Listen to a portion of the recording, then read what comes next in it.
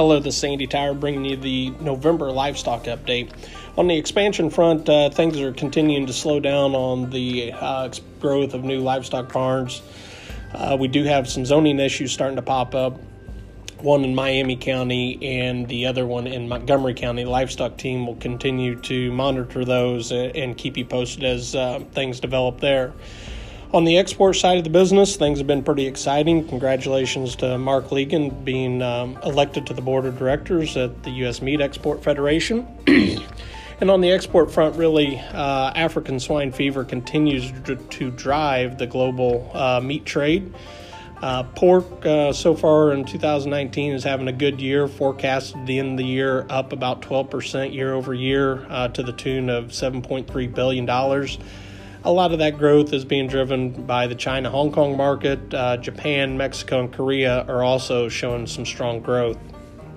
On the poultry side, we received some really exciting news this week that U.S. poultry products are going to be allowed back into the China market.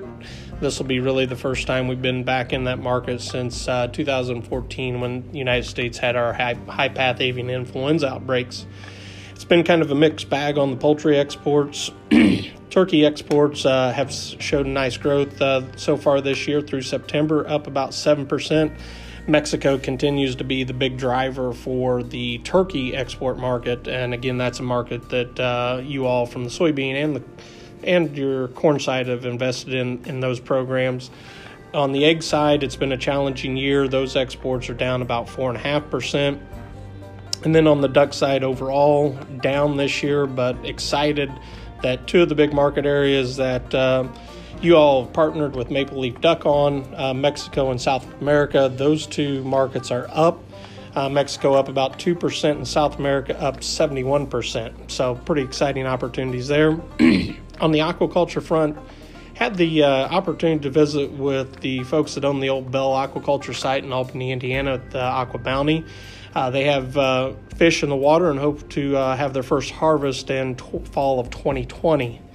On the stakeholder engagement side of the business, you all have sponsored some events coming up. The Indiana Dairy Producers Partners in Success Luncheon, the Midwest Pork Forum, and the Hoosier Beef Congress. If anybody is going to be attending those events, please let me know and we'll get some information out to you.